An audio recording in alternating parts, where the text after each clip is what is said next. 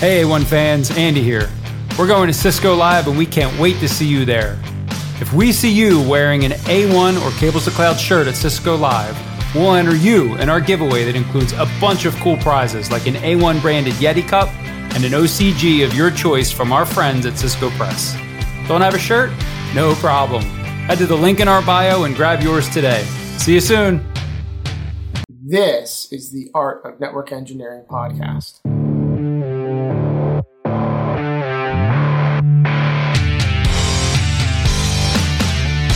In this podcast, we'll explore tools, technologies, and talented people. We aim to bring you information that will expand your skill sets and toolbox and share the stories of fellow network engineers.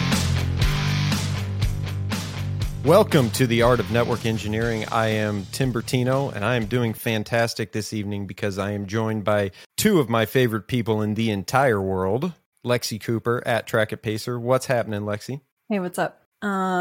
You don't seem very excited to hear that you're one of my favorite people in the entire world. No, you didn't see my head bobs, my excited head bobs? Oh, sorry. I wasn't paying attention. I did them. You're one of my favorite people too, Tim. Thanks. I had a productive day today, so I'm happy. Daylight savings happened, which kind of sucks, but I'm also happy because there is more sun in my life now as a result. So that is awesome. So today's a net win for me. I probably need to pay more attention to voting in this country, but aren't we supposed to vote that out at some point? I thought we were getting rid of it. I guess I should pay more attention because I'm tired of it. I hope we get rid of it. And I keep hearing it's coming, but yeah, I don't know. I mean, in the grand scheme of the problems that we're looking at, I don't know where daylight savings time fits in the prioritization of. When did that ever stop anyone from doing anything, Andy?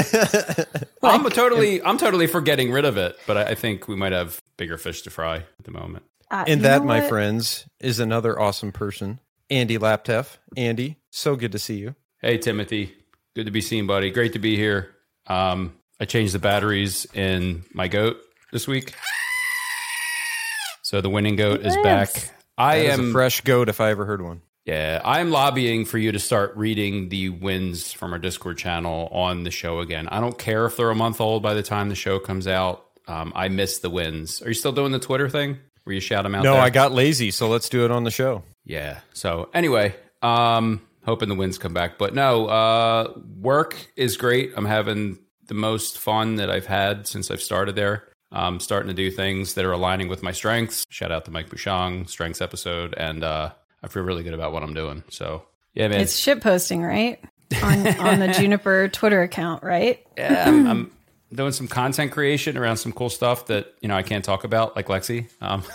But creating some content, which is something I like to do. I'm communicating, I'm doing some storytelling, and I'm getting some good feedback with my initial stuff. So I'm super excited. Now I have like a pipeline of work that I'm working on. So work is awesome. After 8 or 9 months of feeling like a lost little puppy dog, I finally have something to focus on, which I love. And yeah, man, everything else is good. I'm super excited for the Cables to Clouds show we just launched. We just became like a podcast network. That's even a thing. That's what AJ called us. So I guess it's a thing. Andy, it's an empire. That's what I'm choosing to call it. I'll call it an empire when I get my first paycheck, Lex. Okay, fair. So who do we got, Tim? What's going on, brother? Oh, wait, how are you? I have to ask you. How's Tim? I'm good. Yeah? You got to do better than that, buddy. You're like my son. How was your day, buddy? Fine. Fine. School was fine. Everything's fine. Yeah. Who'd you sit with at lunch, John? Dude. No, it's good. I'm with you. I'm riding on the high of releasing the Cables to Cloud podcast. That's a great group of folks. I think it really helps that they have known each other for a while and they got a good chemistry, and it's going to be really interesting when they start diving deep into technical aspects of cloud, and I think they're going to get a big following. But as far as me, I've had I think last week I had some college buddies in town, and we just got to hang out and catch up. We try to do that a few times a year, so I am good and refreshed. And what are you laughing? I can't imagine the debauchery. You and your college buddies. Although you were like computer science guys, so you might have just like sat around and played Dungeons and Dragons, some nerdy shit like that. I take one beer selfie outside of Andy's closed door in an Airbnb, and everything I do now is debauchery. All right, so let's talk to our guests. Let's talk to our guests. What's going on? Lexi, Andy, and I are very excited to invite on Jeremy Stretch. Jeremy is a distinguished engineer at NS1. Jeremy, welcome to the show. How are you? Doing very well. Thanks for having me. We appreciate you coming on. You've got a very storied past. You've done a lot of cool things.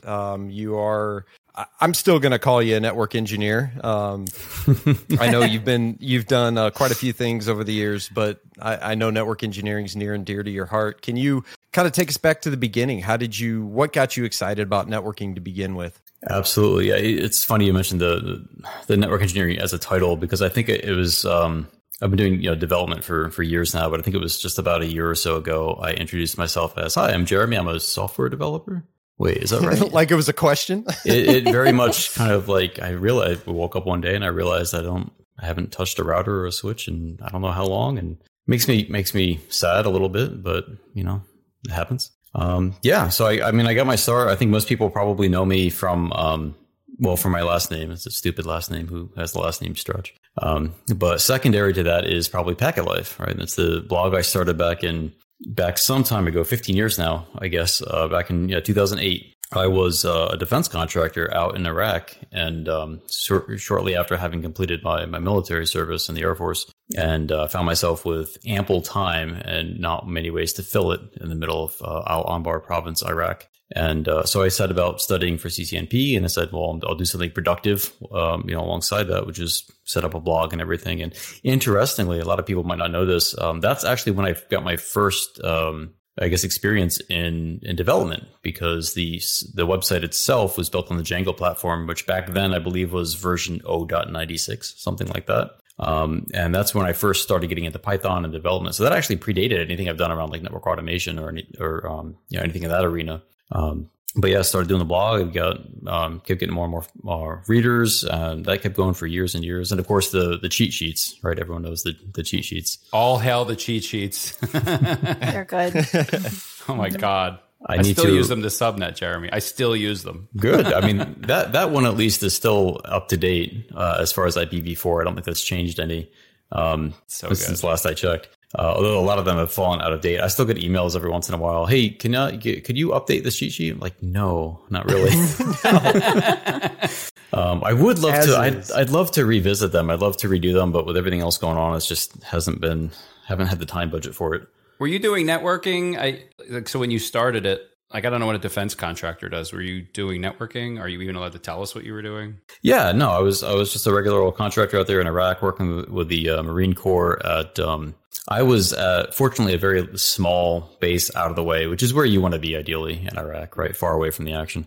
And I had maybe, 4 to 6 hours of work to do per week. But I got paid for the full week, your tax dollars at work. And in the ample off time, you'd train the Marines and things like that, and networking, because those guys would rotate out every 6 months, and they would come in, and they're all different specialties, so they have different backgrounds and everything. So it was really cool to see and to work with those guys.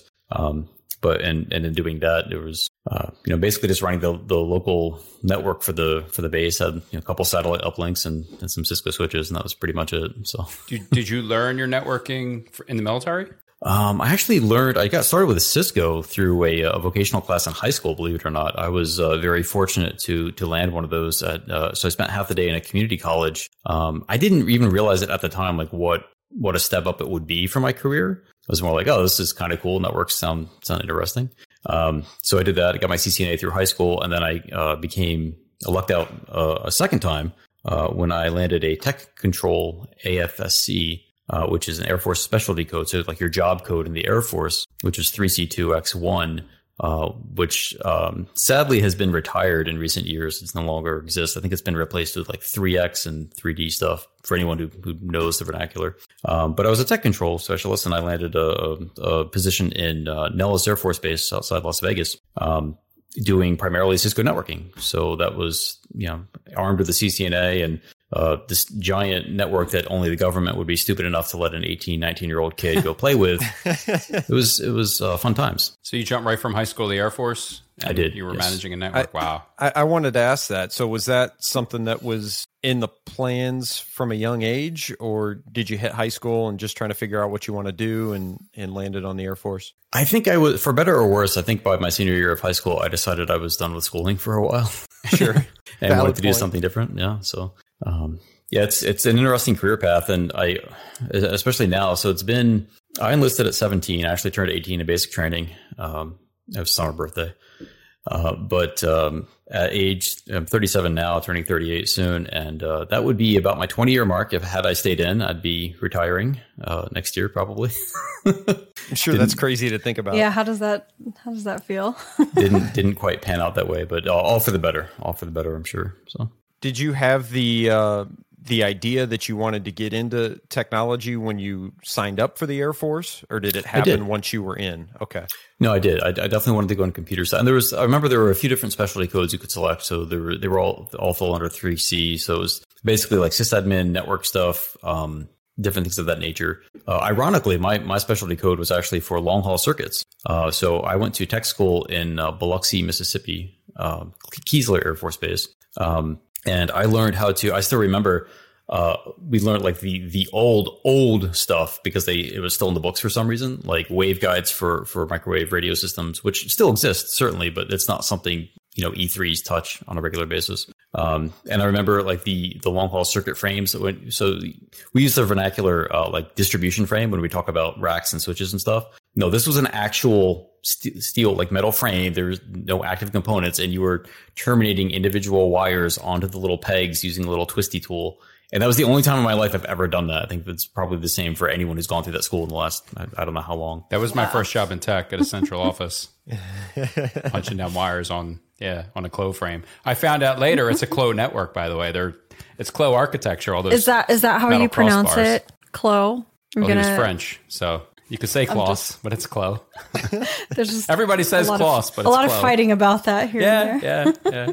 But yeah, that was that's how I got my start, and I mean I think it's a great on ramp for a lot of people because once you start in the military, certainly a lot of it's luck of the draw, no doubt about that. It depends on where you get stationed, what opportunities are available to you at the time, the priorities of your command, and things like that. But for me, it worked out very well, and I got tons of hands-on experience with like enterprise networking very early on. This is back in the days of Catalyst 2900 XLs and that stuff. So it was a simpler times.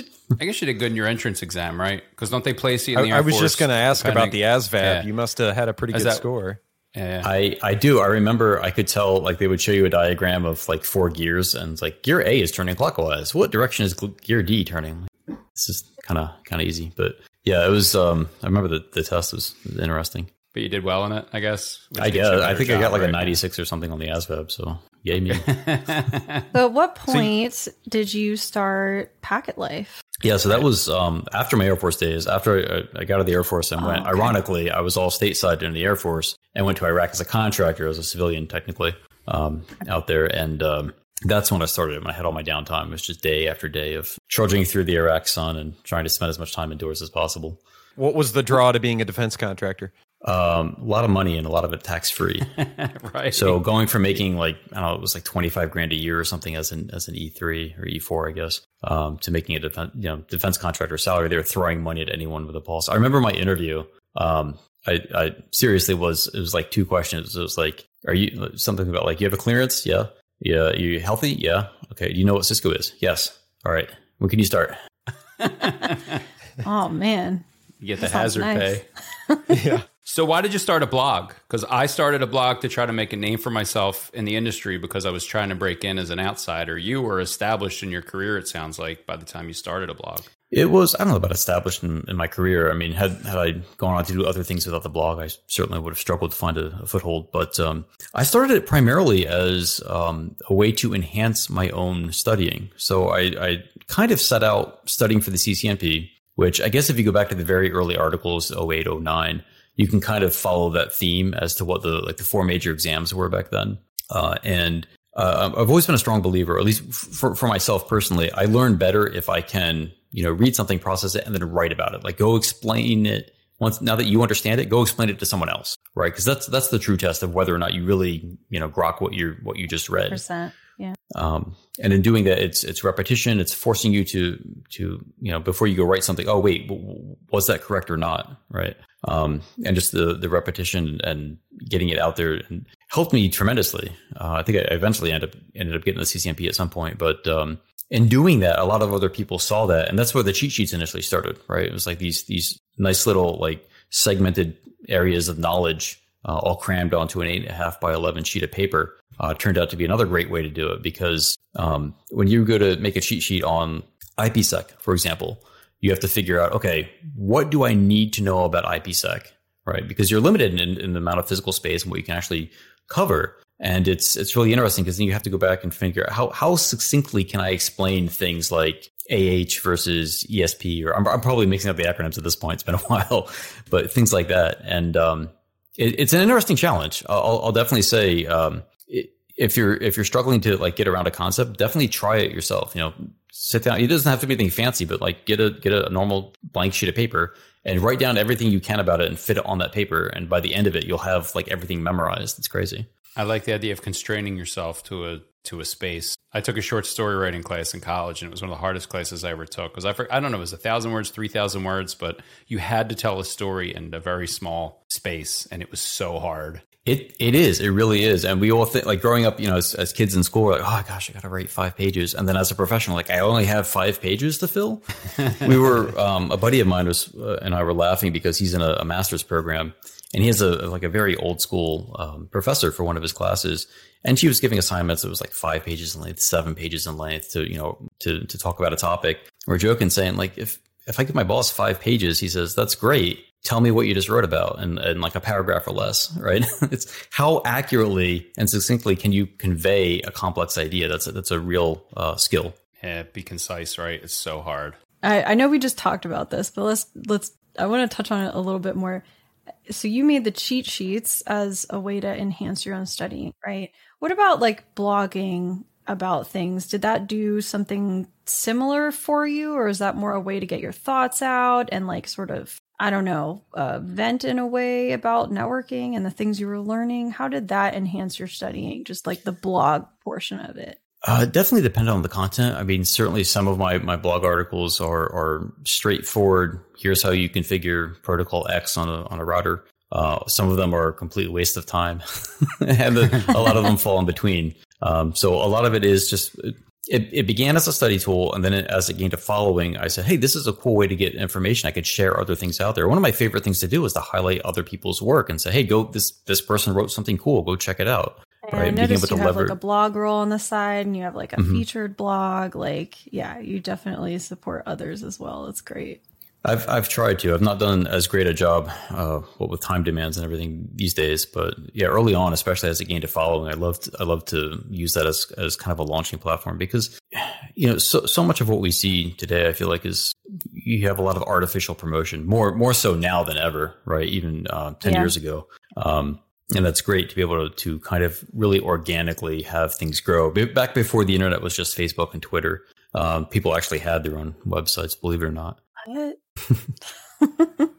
So I'm seeing the blog and the cheat sheets is all networking related. And you mentioned at some point you became a software developer. How and why did that happen? So then we jump forward a little bit to my days at DigitalOcean. So I spent about 5 years there after hopping around. So that was about 2014, I think I started there. So yeah, in the latter half of that decade. And I came in as a traditional network engineer, right? I had a good amount of experience under my belt at that point. DigitalOcean was still a small but very quickly growing cloud hosting company. And when I started there, we were still doing things like we had configuration templates, but it was mostly like kind of a copy and paste by hand deal. Not anything you'd consider automated in any fashion. And we were using, of course, like most people, spreadsheets for IPAM, as you do. And over time, as we kept growing, as the company was growing, we realized like we can't scale doing what we're doing. We need to do better. And a lot of my work slowly shifted from the traditional network design and engineering work to software development. And I joke, but I basically fell into it by accident. Me trying to always pursue a more efficient way of doing something. Obviously, the way to do that is to program. So you develop tools to do that. And like I said, so I got a very early start in development through my work with Packet Life, fortunately. So that set me up to work with like the Django Python framework. And that's where I started working on NetBox. So my manager at the time, Luca Salvatore, I went to him and I said, look, we got to do better. We've looked at some different IPM products. None of them really fit what we need. And I'm happy to go into that if you're interested. But I said, give me a week. Let me see what I can put together as like kind of a proof of concept for an internal tool. Now, the huge caveat here is I don't recommend doing this. It usually doesn't work out well. I've done it. I've tried it before and it's failed. But for whatever reason, whatever stroke of luck, it worked, and that's what became NetBox. So that's kind of what took me in the transition. And as our team grew, I became not just a network engineer who does some development on the side, but over the course of a year or two, a software developer who does some network engineering on the side. This is big for me, Jeremy, because I'm a network engineer who has really struggled with any kind of dev stuff, any kind of coding. So I just wanted to stop real quick for myself and back up. So when you went to DigitalOcean and you were going to do dev work to scale, you had experience at that point with Python? I did, right. Okay. Because I had written, so the packetlife.net blog, it wasn't just like a WordPress blog. Because as mentioned, I had an ample amount of time. I decided to, why not write the website too, right? Wow. But that's what gave me a kind of an early foothold, I guess, into Python, and it was all strictly web development, but it was still development experience. Was that just self-study? Like, how do I do this? Oh, there's Python. Let me learn syntax and language and for I think I kind of learned Django and Python together. Okay, and you taught yourself? Yeah. Okay, and it was easy. You got it. I managed. Yeah. Okay. Now it seems easy.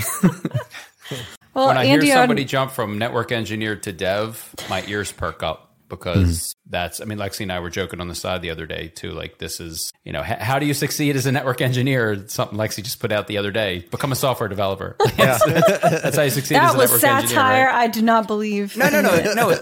It was, but every year, every that's hour, the pressure, right? Every minute, it's like, okay, guys, the job is it's changing in huge ways. So I'm amazed that you were able to jump into dev. It sounds like relatively easily, and there's different skill levels, right? Like, you're good with coding. I struggle with it, so that's awesome. You were able to jump right in. So you created NetBox at DigitalOcean because you needed a better IPAM. That's what you did. Wow. That's exactly it. Yeah, and it initially was just an IPAM application, and it very quickly grew once it caught on. And it was because we were using the Django framework, which is sort of, I guess a good analog would be like Vue.js or Angular in the JavaScript world. So it's a framework that allows you to iterate and prototype things much, much more quickly than doing it yourself. Right, you're not writing code that actually has to handle raw HTTP requests and all the authentication and all the database backend. That's all there for you, so you can just concentrate on the business logic. And that allowed us to very, very quickly scale out and start adding things like racks and devices and sites and all the other stuff that we needed to manage. And turns out we're still doing that to this day, 7 years later. How did it turn into? So it started out as an internal tool that you created for your company to be more efficient. How did it turn into what it is today? How did you leave with that tool? Yeah. You created it there. So I always have to give kudos to DigitalOcean, because they've always been, from the early days, they've been super supportive of individual developers. They've been very active in the community. They have some of the best technical documentation out there as far as how to do X from a developer standpoint. And they've always been super open source friendly. So I basically went to the leadership and I realized we were onto something. And I said, hey, can we release this as open source? And they said, what's a NetBox? And so there were some conversations around that, around licensing. It's licensed under Apache 2, just as it was released under Apache 2. And but there were still considerations around what does this mean for the company? What are our obligations to shareholders and things like that before we go through a process like this. And we were kind of making up the process as we went along, because they had released open source things in the past, but it was all, or mostly projects specific and pertinent to DigitalOcean's product. So like their API client, things like that. This is the first standalone project that really had nothing to do with DigitalOcean itself. It just kind of was born out of the company. But we did eventually release it. It was June 2016. Yeah, that's right. That seems really long ago, but that's accurate. So because it's open source, there's no fight over like whose is it, who owns it, who's going to get what money when we sell it. Like it's an open source project, right? Right. It was basically the company agreed to release it under Apache 2, and in terms of the Apache 2 license, basically say you can do more or less what you want with it. There's still a copyright. There's still some limitations on what you can't do with it, but for the most part, yeah, it's open and out there, and it's one of the more liberal open source licenses. Wow, it's great culture that they didn't say this is ours now. Yeah. Yeah, it was. I mean, they weren't. DigitalOcean wasn't in the business of wanting to sell an IPM tool, from their perspective. And one of the solid arguments I made was solid in my opinion.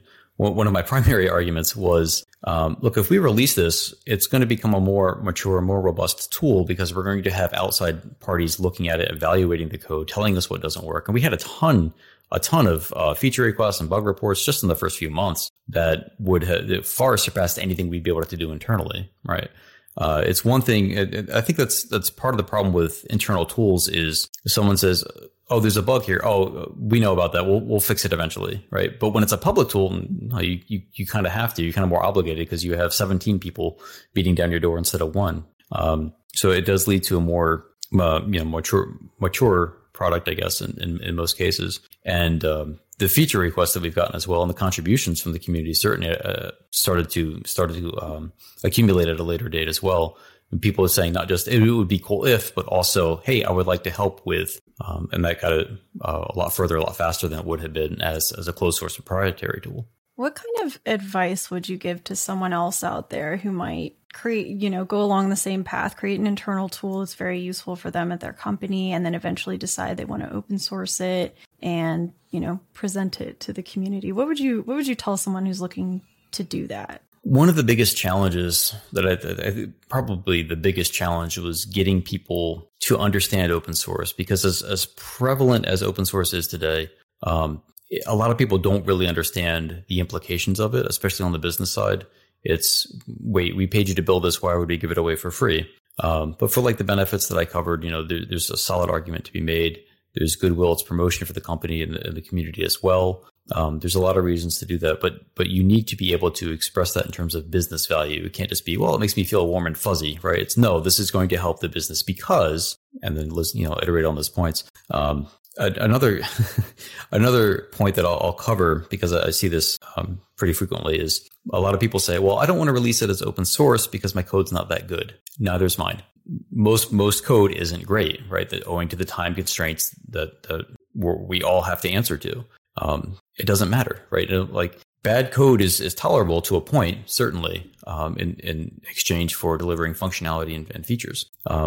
Which is probably not the thing I'm supposed to say with my maintainer hat on, but there's a truth to it, right? Obviously, there's ways to clean things up too, right? It doesn't have to be perfect. Just because you put something out there doesn't mean it has to be perfect from day one. Say, hey, I'm working on something. I think I'm onto something. Other people tell me if this looks useful, right? And inevitably, you'll get feedback, because it turns out that we all have opinions on things that we'd like to share on the internet anonymously. No, what? But for the most part, I mean, people, don't get don't succumb to imposter syndrome and thinking, oh, I'm not really a developer. That was me for a number of years. I'm not a real developer. I'm a network engineer. I'm putting my software developer t-shirt on. But it turns out there's no licensing for becoming a developer. It's not like being a doctor or a lawyer. You just kind of show up and start doing it. But those are probably the biggest two pieces of advice I'd give. Yeah, I like that. I like that a lot, and I like that you tied it into imposter syndrome, because that's definitely true, right? Definitely a thing. Yeah, and if you might put out not perfect code or a not perfect product, but at the end of the day, you're going to improve it. You're going to learn through improving it. So just go ahead and do it, right? I love that message. That's exactly it. I mean, there's definitely worse code than yours on GitHub. I can tell you that much. Whoever you are, it doesn't. You define bad code. Do you just mean ugly, or do you mean buggy? Both. I'm speaking more to like inefficiencies, incomplete, like things of that nature. Certainly, bugs need to be fixed, security vulnerabilities, and things like that. But more of like people worry, oh, I need to refactor all this before I go put it. Like, well, you can put it out there and then refactor it. Like, there's nothing saying you can't disclose it. Very, very seldom will you see anyone attack code saying, "Oh, this is embarrassing. Like you shouldn't have put this out." No one will say that, right? Some people might, but you can ignore those people, right? Code bros. For the most part, yeah. For the most part, people want to help, right? They want to see you succeed because they are interested in what you've written. They want to use your tool, so they want the tool to be good. So they'll offer feedback where they can. I like that advice because I think it goes back to the quote that I like that I always get wrong. That's essentially perfect is the enemy of good. Like if all you try to do is put out this perfect, pristine thing, then there's a good chance that you may never do it. I mean, that's some of the best advice that I got early on when I was going to start a blog. Because I know me, I would have had to get the website just right, and I'm not a web designer or anything like that, so I would have sat on that forever. And then I got the advice that said, no, just write. You got to understand what your purpose is for what you're trying to do. And for me, it wasn't trying to design a website; it was trying to write content and get it published. So that's what I did. Otherwise, if I wouldn't have had that advice, I probably still wouldn't have written anything on the blog. Yep. It's a solid strategy for sure. And moving forward, sorry, I lost my train of thought. I do want to pick up, I want to do some more justice to like the core of NetBox. So I found a quote on one of the web pages that kind of frames up what NetBox is at a high level. And it goes, NetBox is the source of truth for everything on your network, from physical components like power systems and cabling to virtual assets like IP addresses and VLANs. Can you kind of go into what it means for a system like NetBox to be a source of truth, and how does it become a source of truth? So I think one of NetBox's strengths early on was that it was able to marry systems that traditionally had existed in separate applications and separate databases. So we've all probably used like legacy IPAM and DSIM tools. So on one tool, you've got, over here's all my subnets and my IP addresses, and probably DHCP and DNS as well. Maybe it's a DDI appliance. And then over here, I have all my separate application that's doing all of my physical stuff. And then maybe I have my circuits tracked somewhere else, and I've got a spreadsheet over here that has all my wireless stuff. And what we try to do in NetBox is put all that in one place, right? So you have one cohesive data model. Everything's interrelated. When you build a network, you model a network in NetBox, you start by creating a site, and then you create a rack that's assigned to that site, and then you create a device type, and you create a device of that type, and you mount that in a rack, all virtually in NetBox. That device has interfaces, and you assign IP addresses to those interfaces. And it's all designed to mimic the real world as closely as possible. Now, there's certainly challenges and caveats to that statement, but that's been one of our design tenets from day one. And just trying to have the model as close to the real world as possible. And the reason I say that is a lot of applications don't do that. They skip steps. They abstract things, which turn out to be critical to network engineers that other folks might not appreciate. For example, in a lot of applications, you might assign an IP address to a device. Well, we know we don't assign IPs to devices. We assign them to interfaces, and interfaces go into devices. It's a pretty big distinction when you have to work at the network layer. But a lot of those tools weren't really built by network engineers. So they didn't have an appreciation for that kind of detail. I think that's where NetBox gets a lot of its, or got a lot of its early foothold, as people realized, this is actually, I can model my network and not just kind of have to pretend. How did it evolve then? So you released it open source, and it was just sort of remind me. So at the very first outset, what did NetBox look like? And then how did it sort of evolve? Was it just feature requests from people, feedback? How did that go? Yeah, when we released version 1.0, it was pretty sparse. I don't remember exactly what was in there, but it was basically just IPAM and some sites. And I think we had devices and things at that point. And then, it was a ton of feature requests. So we had a backlog of features at that point, because by that point, when we released it, had been under development for about 8 or 9 months. And so we had a pretty good backlog, but then we had people from the community. Initially there's like a deluge of just feature requests. This is great. Can we do this? Can we do that? And that's something else I should point out real quick as well is I had the unique advantage, again, because I was fairly well known, and I had I was still doing my Packet Life blog at that point, so I had a pretty good following. So I had an audience already primed to release NetBox to. And this was thousands of network engineers, people who, that's of course, would be the ideal user for this kind of application.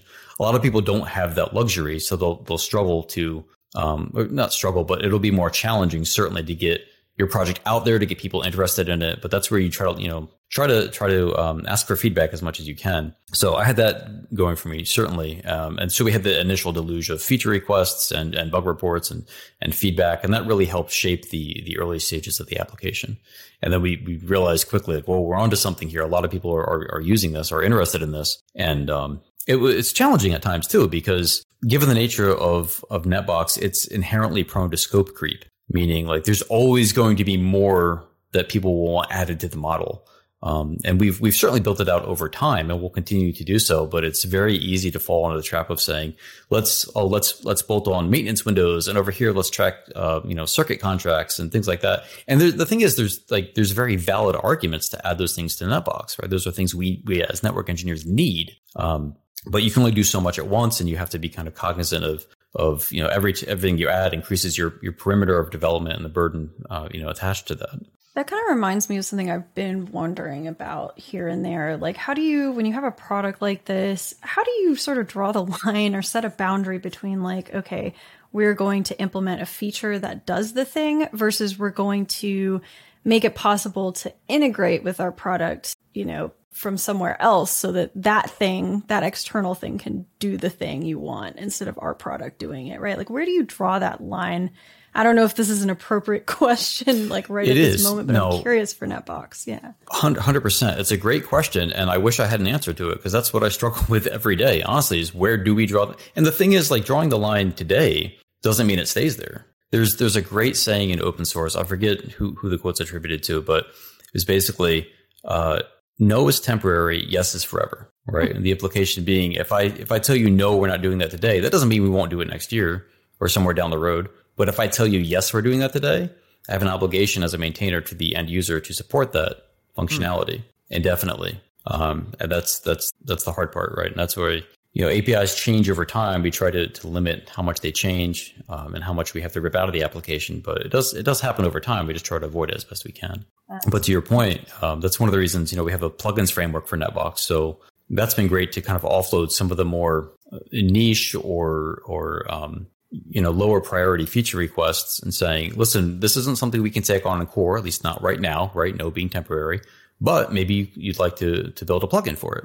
And most people kind of say, no, not really. Turns out they didn't want it that much. But some people do take us up on it and say, oh, that's a great idea. And we have a plugin tutorial and everything that takes them through that stage. And of course, people have, wildly varying degrees of development experience and skill sets, which is wholly understandable. But fortunately, there's a great community around it too. So it's very supportive. So if you do need help, there's plenty of people to ask. But that's been a great proving ground as well, because we can have people develop plugins on their own, unencumbered from the release cycle and the restraints on the core project, right? So they have their own release. They can crank out a new release every week. They're not waiting for us, and figure out what works and what doesn't. And then if it gets mature enough, we can look at merging that into core. If the maintainer is agreeable, if they prefer to keep it on their own, that's perfectly fine as well. I always wanted to ask somebody who created an open source project. It sounds like this thing took over your life. It sounds like you spend an enormous amount of time porting it. And open source is free, correct? Yes.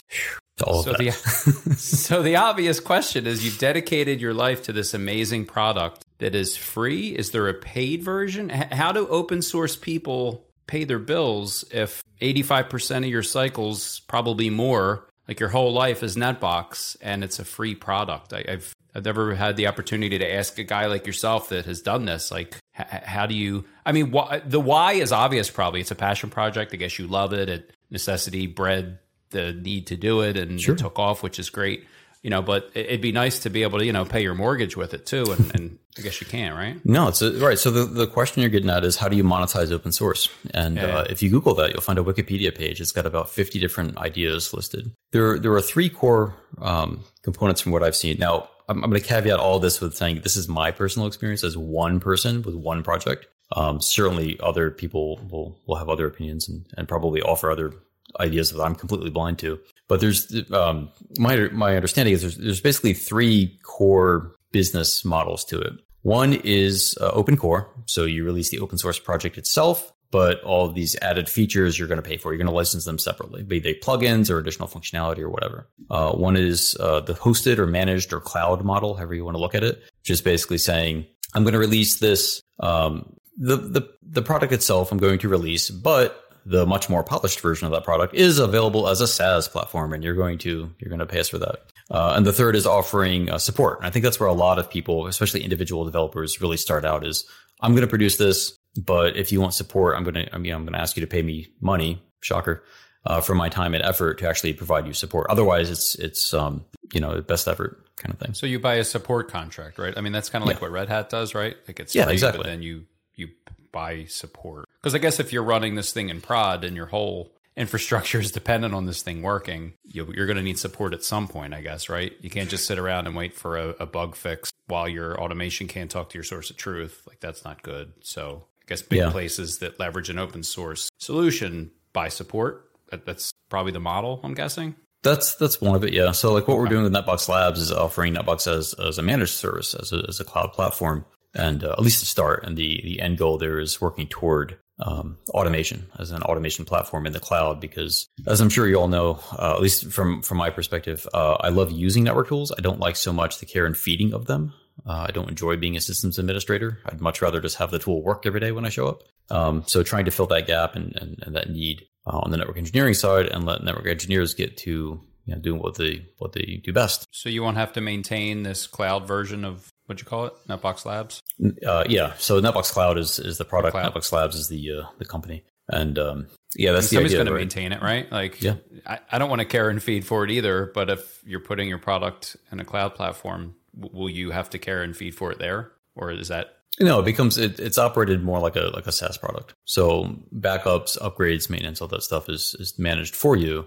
You just have access to the application. See, Andy, that whole support model interests me, because you have something that's an open source product, and then a company will take it on as a support model. But I guess maybe you can help us, Jeremy. I guess I don't understand how that works, because you've got a company that's providing support, but at the end of the day, it's still an open source product, right? That can change with different developers adding in features and that kind of thing. So how is the support arm supposed to keep up if you have a bunch of different developers that aren't necessarily affiliated with that support organization changing the product? Well, typically you'll find that most projects answer to a few maintainers, so a very small number of people. Okay. You'll have community contributors, certainly, but those folks are more concentrated on like the one-off to two-off contributions to the project, which are certainly valuable, don't get me wrong.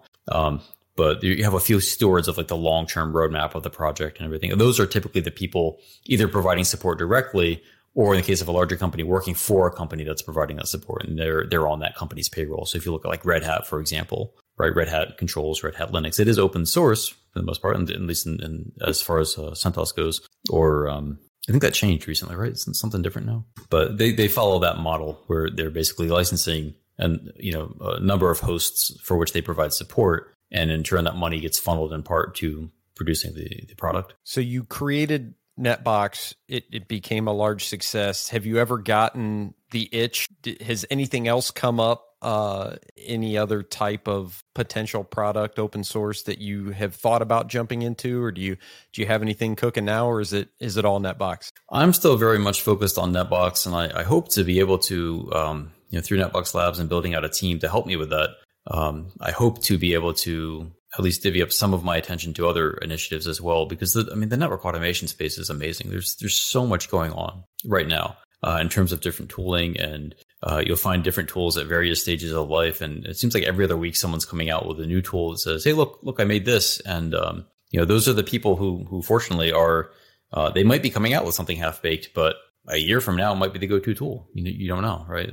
You don't know until you do put it out there. To our earlier conversation, and there's so much else going on, and so many integrations. And unfortunately, you do find a lot of these open source tools struggle for maintainers. You'll see that on GitHub constantly. We see that in networking. I see that on the Django side. Some people have come out with like amazing Django libraries to enhance the framework. But you'll see, maintainers wanted, or project is in like life support mode because the person who started it back when they were at college, well, it turns out now they have a job and kids to feed and things like that. So other demands on your time, right? I have a question. What's a maintainer? Are you the one that's merging like the requests into the main branch, or like are you in charge of the changes? Is that? Yeah. So I don't know if there's a formal definition, but I think the common definition is basically someone who's charged with the responsibility of ensuring the integrity of the project. And Most open source projects, smaller ones, only have one maintainer. It's typically the person who created it.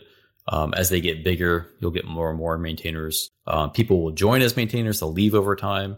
Netbox currently, I think we have 5 or 6 folks designated as maintainers, 2 of whom are Netbox Labs employees. So myself and Arthur Hansen are both full-time employees, which lends a little bit of backing to the project, right? The greater the number of full-time maintainers you have that are actually being paid to maintain the project, inherently the health of the project is ostensibly going to get better. And then we have community contributors as well, or community maintainers who volunteer their time. So they're not being financially compensated, at least not directly, for contributing, but are maintainers nonetheless. Those are typically the people who are like approving pull requests or merge requests. Okay, that was my next question, because you lost me with maintain the integrity of the project. I'm like, so what happens if there isn't a maintainer? Like, people are mining Bitcoin on Netbox. Like, what is this integrity you speak of the open source project? But I guess somebody has to be at the wheel, right? Somebody has to be in charge of the decisions that are being made. Yeah, I think a maintainer has many hats, especially as a one-person project. They are the lead developer. They are the product head. They are the community head. They're, there's every different aspect of it. I've tried my hand at all of them. Some I'm better at others. I'm better at than others, certainly. But with a community like the size of Netbox, it's definitely at the stage where we're growing, and fortunately being able to fill those roles with additional people who are better suited to it than myself. And how do you pay maintainers? That's through support, right? That's where the revenue comes from to pay people. Again, depends on the project, right? Okay. Some of it's support. A lot of maintainers, to be clear, are not compensated at all for smaller projects. Even shockingly large projects often don't have anyone behind them, especially if you look at the so Netbox. With Netbox, we're kind of spoiled because we are a user-facing application. People know what Netbox is. They recognize the logo. They use it. They have opinions about it, good or bad, but they know what it is. Compare that to a library like OpenSSL. Most people don't know what OpenSSL is. They just know that it's there, and if they need it, they install it. And presumably it comes from someone. Well, it turns out that someone is a shockingly small number of people. I'm just using them as an example, that do need to, do something eventually with that. And there have been issues lately where, I forget the exact thing. I think it was in the JavaScript world, but basically, one of these small JavaScript libraries became very widely used, and it was becoming unmaintained. And someone reached out to the maintainer and said, "Hey, I would like to take over your project." And they said, "Sure, that would be great because I would love help." It turns out that someone had nefarious intent and slipped malicious code into these packages, which then were released. And then people were raising hell saying, "How could you do this? Why would you give someone access?" And they said, "Because they offered to help." Wow.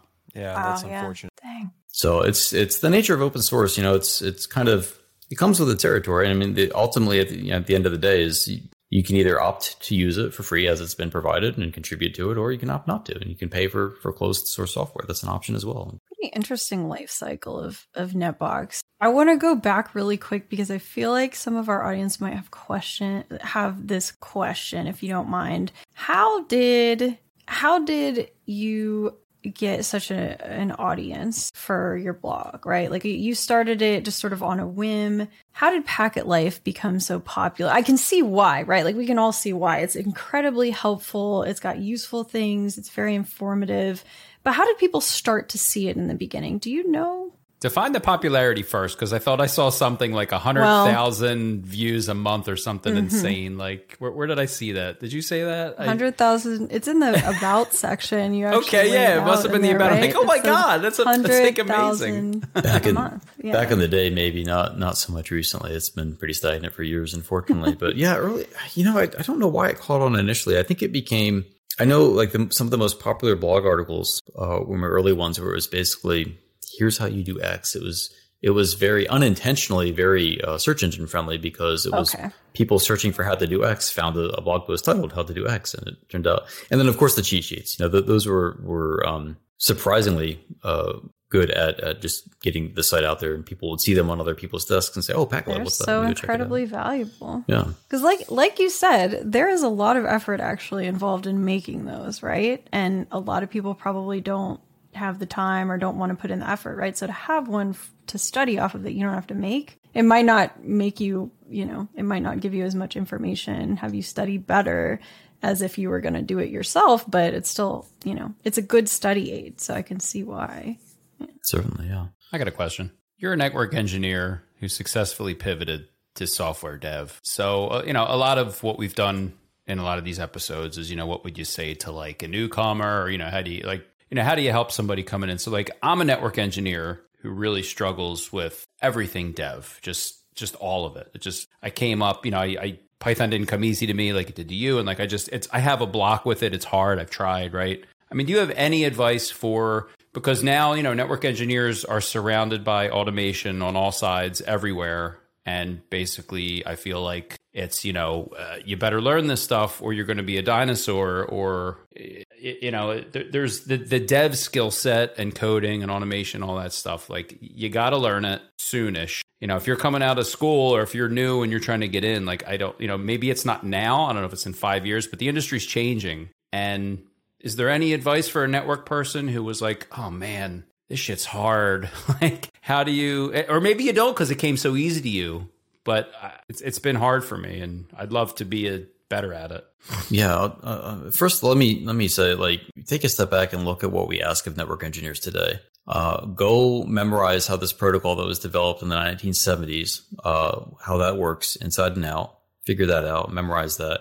Also know what Cisco's coming out with next year and plan your budget for that, and everything in between. And it's a ton, right? We have specialties within networking, right? You don't see someone who excels at wireless and data center and voice, right? These are all different disciplines. There's different CCIE certifications for a reason. And I think the way to view it is this is an extension of that, right? I don't think everyone needs to be a developer. I think it helps. I don't think you need to transition to a software developer the way I have. Familiarize yourself with what's out there and the opportunities that you have to learn more, certainly, right? But like voice, I learned a little bit about voice, didn't have a passion for it, so I didn't pursue it any further. Still got employed, right? Even before Netbox, right? But learn enough to know what your options are, to have the presence of mind to say, when you find yourself stuck in something, to say, hey, I know how I can make this faster. If I can spend an hour writing a Python script to save myself a couple hours, that's a win, right? And own that. And don't say, oh, well, I'm not a real software developer. Well, it doesn't matter, right? There's no real software developer. Are you a real network engineer? What day did someone with an official hat show up and hand you a certificate saying you're a real network engineer now? It didn't happen. At least not to me.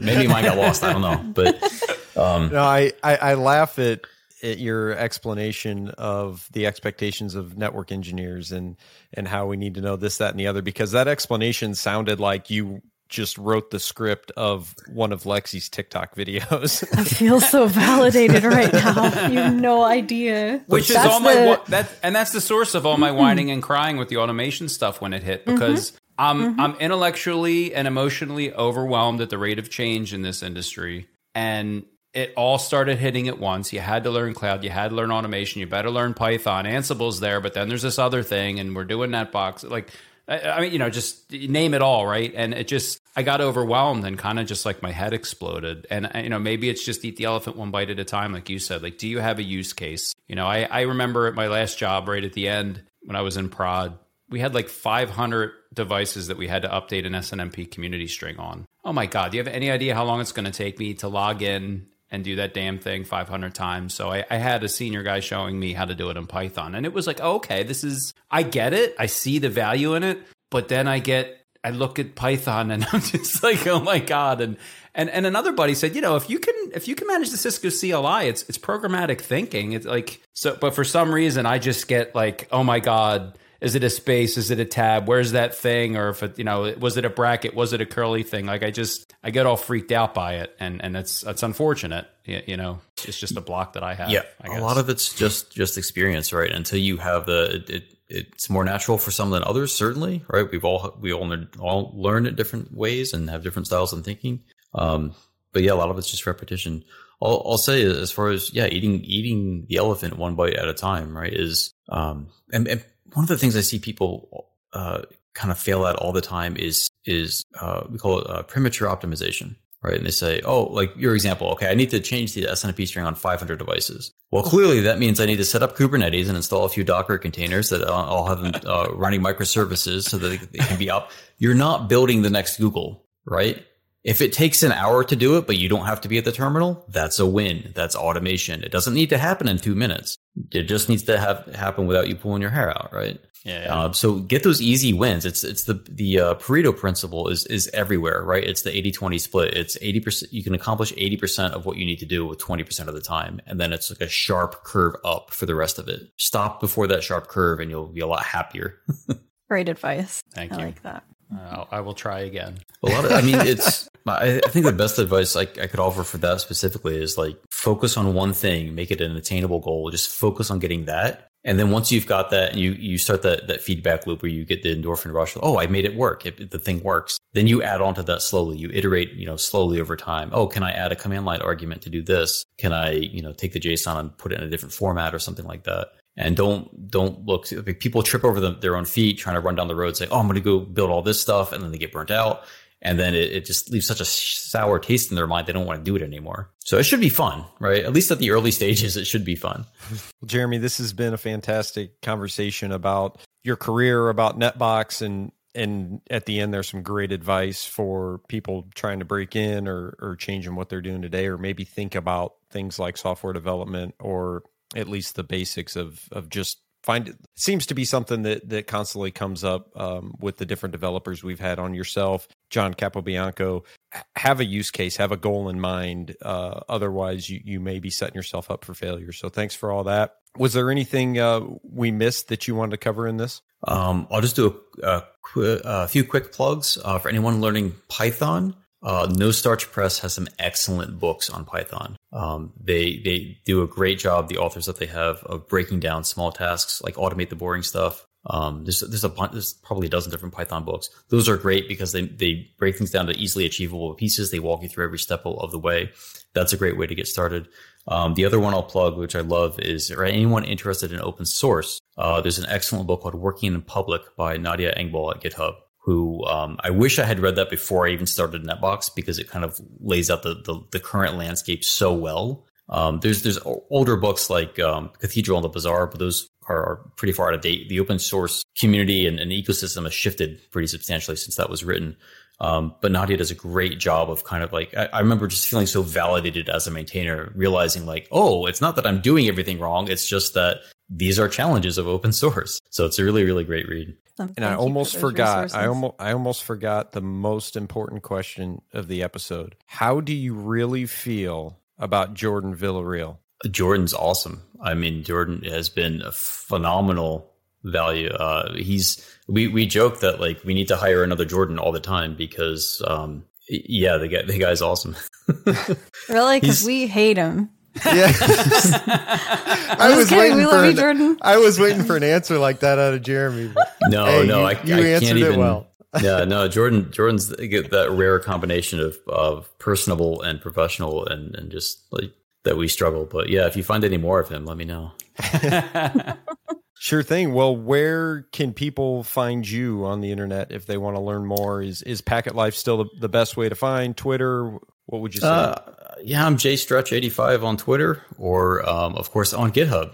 Most fittingly, if you hop on over to the NetBox project on GitHub, you'll definitely find me there. Or the NetDev Slack. If you go to netdev.chat, we've got a nice community Slack that's home to NetBox and a few other open source projects focused on networking, automation, and monitoring. Excellent. Well, Jeremy, thank you for joining us. Thank you all to all of the listeners for joining us on the Art of Network Engineering. You can find us on Twitter at artofneteng, on our website at artofnetworkengineering.com. Also check out on Twitter at Cables to Clouds, and check out www.cablestoclouds.com for all their new episodes coming up. Lexi, Andy, thank you both very much for joining me again. It's always a pleasure to see you, and we'll see you all next time on The Art of Network Engineering. Hey y'all, this is Lexi. If you vibe with what you heard us talking about today, we'd love for you to subscribe to our podcast in your favorite podcatcher. Also, go ahead and hit that bell icon to make sure you're notified of all our future episodes right when they come out. If you want to hear what we're talking about when we're not on the podcast, you can totally follow us on Twitter and Instagram at Art of NetEng. That's Art of NETENG. You can also find a bunch more info about us and the podcast at artofnetworkengineering.com. Thanks for listening.